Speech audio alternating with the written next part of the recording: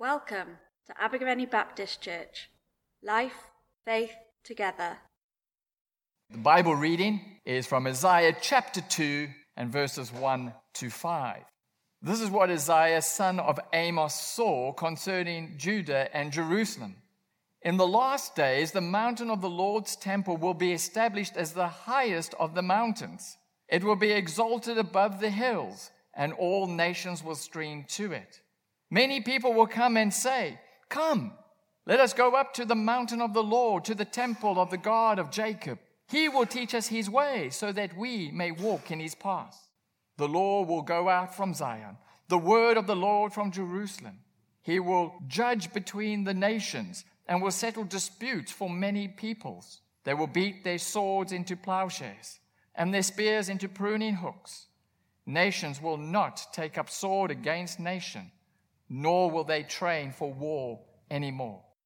Come, descendants of Jacob, let us walk in the light of the Lord." So today is Remembrance Sunday, the day where we remember those who made the ultimate sacrifice for their country, lest we forget. And so we remember those who died in World War I and World War II and all subsequent wars. We remember the brave who gave their lives so we could simply live ours. But we also remember the devastating cost of war. Firstly, the huge death toll. In World War I, they estimate about 10 million military personnel lost their lives. And they estimate about 7 million civilians died. And about 20 million people, both military and civilians, were wounded and injured. World War II just gets worse. They estimate about 75 million people died, of which 40 million were civilians. There were more civilian casualties than military personnel. This makes the Second World War the most deadly in history in terms of the death toll. They estimate about 3% of the world's population died. And many others were wounded and injured. And as time goes on, increasingly we discover that more and more civilians are killed compared to military deaths. In the wars of the 1990s, civilian deaths constituted between 75 and 90% of all war deaths. Many of these civilians being women and children. And so we're reminded of the devastating cost of war. And so we remember, lest we forget. But it's not just the death toll. War also leads to many people being displaced from their homes and becoming refugees. In World War II, 40 million non-Germans in Europe were displaced. And 13 million Germans living in Eastern Europe were displaced. In 2001, 40 million people were displaced, of which 20 million were children. And today, many people are still being displaced because of wars which we've been involved in either directly or indirectly by supplying arms. And the consequence, refugees have a very high mortality rate primarily due to malnutrition and infectious diseases. Many children are forced into prostitution, of which a large percentage end up contracting AIDS. Children born to mothers who were either raped or forced into prostitution become outcasts. This is all part of the devastating cost of war. And so we remember, lest we forget. But there's also a huge psychological cost. Most soldiers and veterans, when returning from the battlefield, suffer from depression and post-traumatic stress disorder as they try to come to terms with what they've experienced and try to readjust back into normal life. In 2010, it was claimed that more American soldiers died from suicide than being killed in battle. The huge psychological cost of war. And so we remember, lest we forget. But we're also reminded of the futility of war. In August 1914, just immediately after the outbreak of World War I, H.G. Wells, a British author and social commentator, published the book, The War That Will End War. This became the catchphrase during the time for describing World War I. It was the war that would end all wars. But far from ending all wars, it actually led to the most devastating war of all, the Second World War. And there's still many, many wars going on today.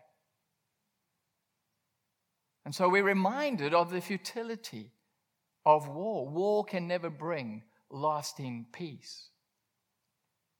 And so we remember, lest we forget. And then lastly, we're reminded of a better way.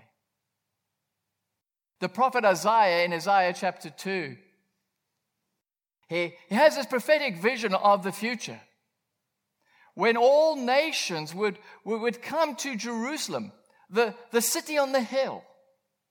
And they would all come to God who is in his temple, and God would teach them his ways, and so they could walk in his ways. In other words, so that they could live in God's way. That they could live in the way that God created them to live. And then we read in verse 4, it says that he, that's God will judge between nations and settle disputes for many peoples. They will beat their swords into plowshares and their spears into pruning hooks. Nations will not take up sword against nation, nor will they train for war anymore.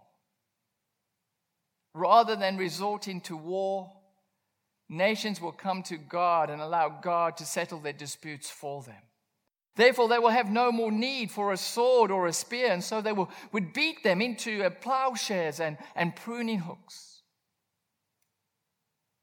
And then in verse 5, we are called to walk in the light of the Lord. We are called to walk in the light of God's way and God's teaching. And God's way and God's teaching is most clearly seen in Jesus and Jesus' teaching on the Sermon on the Mount. On the Sermon on the Mount, Jesus calls us and encourages us to resist evil, to stand up against evil and injustice,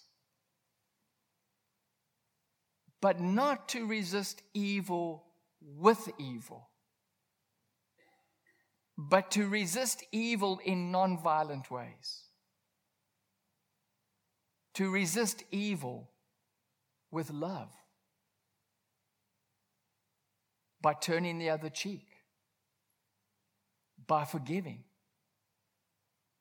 by loving your enemy, by praying for your enemy. Resisting evil with love. And this is exactly what Jesus did for us. Jesus died for us so that we could experience peace, everlasting peace.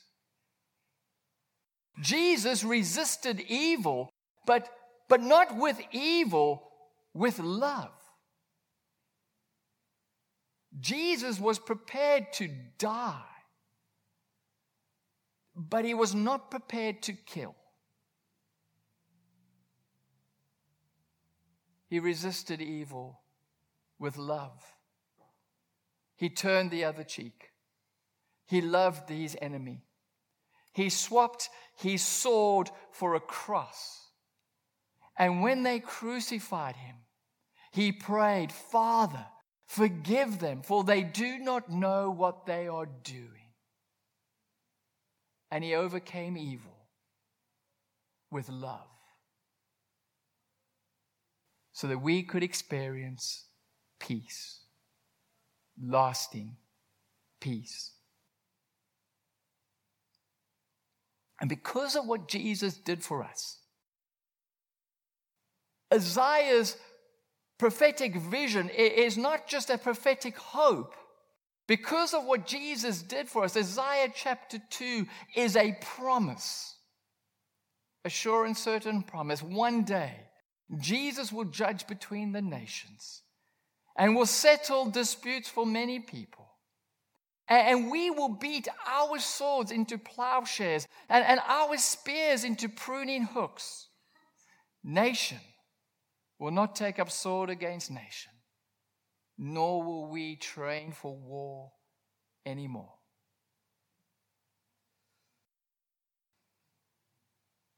And so we meet every year to remember human beings, whether they're British or French or Russian or German, because we simply cannot forget. We meet every year to be reminded, never again. We meet every year to give thanks to those who gave so much, living in the hope that there will no longer be any war. We meet every year to remember that Jesus offers us a better way and offers us a sure and certain hope of peace, lasting peace. We meet every year to remember, lest we forget.